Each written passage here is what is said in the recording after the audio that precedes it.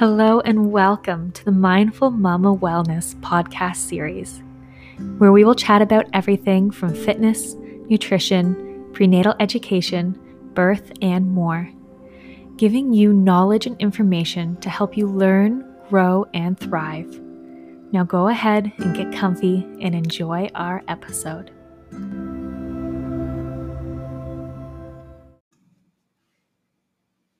The fourth trimester, or also known as the first 3 months of your baby's life, can be a profoundly difficult time for new mothers.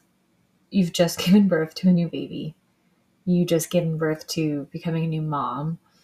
You're adjusting to all these new changes while you're also trying to heal your body and find some sort of normal feeling again.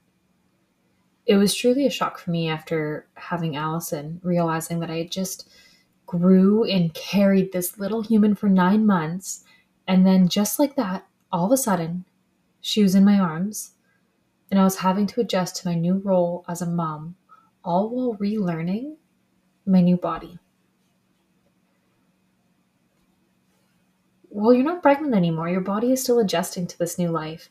And that's why I like relatively the term for 3 months postpartum is the fourth trimester. I'm glad to hear that it's being used so much more often now and being considered as the last stage of pregnancy. I think it's really fitting because many of the physical concerns or issues we deal with or dealt with during pregnancy, they're still affecting us during this postpartum period. And just because I'm saying 3 months postpartum, it doesn't mean that they're going to magically go away at the end of 3 months. Things like a weakened pelvic floor, loose joints, or compromised abdominal wall. This can all be hard because we're beginning to feel a little bit more normal again after a few weeks, but physically, we should still be working towards as if we are in our third trimester.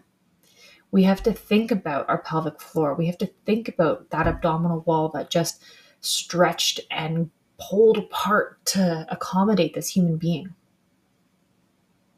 Now, after having a baby, you might feel an immense amount of pressure to jump right back into your regular fitness routine, working out.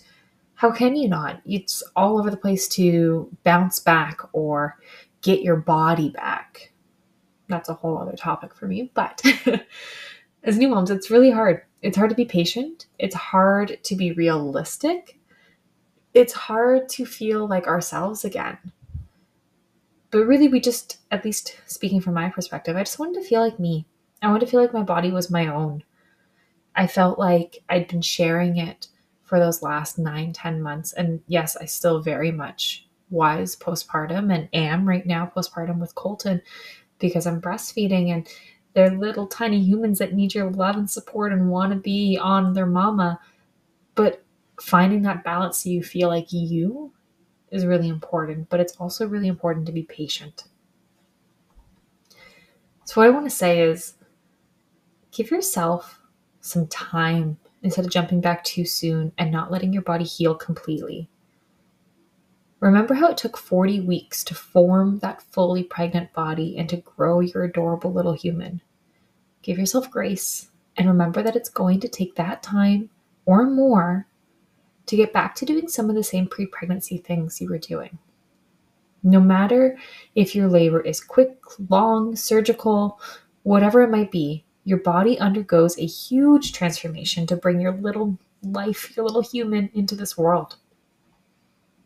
If you're anything like me, you might feel the urge to get back into working out immediately after your baby. I was itching to get moving after Colton, especially because those last few weeks with my severe hip and low back pain in the pregnancy, I was just itching to get back to walking and moving and going for a run. Oh gosh. Most doctors will advise women to recover for at least 4 to 8 weeks before resuming exercise. But did you know the American College of Obstetricians and Gynecologists are now saying it's okay to gradually resume exercising postpartum whenever you feel up to it? Although this is true, this doesn't mean jumping right back into how you worked out pre-pregnancy. And I just want to say that out loud, and I want you to hear that. Whenever you feel like it or feel up to it, you still have this giant wound on the inside of your uterus, like the size of a dinner plate. Picture that, the inside of your uterus from where the placenta detached. That's not going to magically quickly heal up. It's little things like that. You really got to give your body time. So when it comes to exercising postpartum, I just want to stress slow and steady. Remember that it's not going to happen overnight or in a few weeks. It took 9+ months to grow your baby. I suffered with diastasis recti after Allison and also now with Colton. And although I didn't jump right back into exercise with Allison, when I did start working out, I didn't take it slow enough and have patience with my core. And I got frustrated. I got so frustrated. I had to get rid of that all or nothing mentality and instead start working on building a strong foundation from within, building and activating my core from within, and then adding on from there. I had to actually listen to what I tell all of my clients, but that was really hard for me. All the physical changes we experience in pregnancy they often cause us to compensate in some way, and this can create entirely new movement patterns in our body. There are certain muscles that become weakened, tightened, overstretched during pregnancy, and this can really mess with our alignment during postpartum periods too. So paying attention to your form is going to be so important, so key. Knowing when things feel misaligned or out of line and knowing what to do to correct it. Because when we don't, our form will tend to suffer, and then we're going to start having this domino effect of things that are just going to start to not heal the way they probably should be. Childbirth can leave your pelvis out of whack, your abdominal wall, your muscles, they're all weakened. No matter how much you're working out and moving during pregnancy, they're stretching, they're weakening, it's happening. Not to mention, if you're breastfeeding or bottle feeding, whatever you might be doing, all that bending over, that hunched posture we tend to get into, picking up a baby, they're all things that aren't great for our posture. So we have to think about the whole picture. This is where postpartum stretches can also come really in hand and exercises paired with them, but even just simple stretches.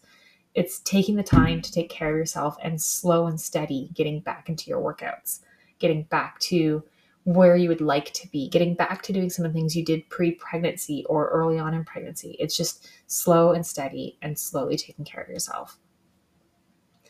One thing I really want to talk about is that leaking urine, leaking pee is never normal. Painful sex is never normal. This is important because it's so normalized, I'm finding, in postpartum media because it's so common. But common doesn't mean normal. I highly recommend that you have an evaluation done with a pelvic floor physiotherapist. In some countries like France, seeing a pelvic floor PT is standard for care postpartum. Pelvic PTs can also help identify if you have diastasis recti. They can screen you for prolapse, work on scar tissue from tearing or C-section, help identify any hormonal deficiencies in tissues which may be causing painful sex. I highly recommend everybody sees one. Even if you don't think you have something that you can be like, oh, yep, this is wrong. My pelvic floor isn't functioning as it should. Or, oh, I leak pee when I sneeze or when I jump. You don't have to have one of those glaring issues telling you something's up. Go make an appointment with pelvic floor PT. Just, it's worth it. 100% worth it. I do not recommend any crunches or exercises with spinal flexion for my postpartum clients in those first 6 months or until any issues with diastasis, so that separation of the abdominal wall or pelvic floor dysfunction have been resolved.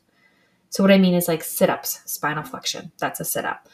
That's a fan favorite of everybody, but it really only strengthens your rectus abdominis, which is known as your six-pack abs, that really front top layer. And it can honestly worsen your diastasis recti, so that separation, that DR. I know so many women have the urge to do crunches thinking it's going to get them that flat stomach or that strong core after baby. But in all honesty, it can actually do the opposite and cause more damage to your core. You really want to try to focus on strengthening your deep abdominal muscles. So think about your transverse abdominis, if you've ever heard about that before, that really deep core muscle. I've got some stuff where I can help you learn to activate that. There's so many good videos out on social media now because more people are talking about your deep core muscles. So if you are following someone on Instagram, for example, and they're telling you to jump back into doing 100 crunches, that's going to get your flat abs after having a baby.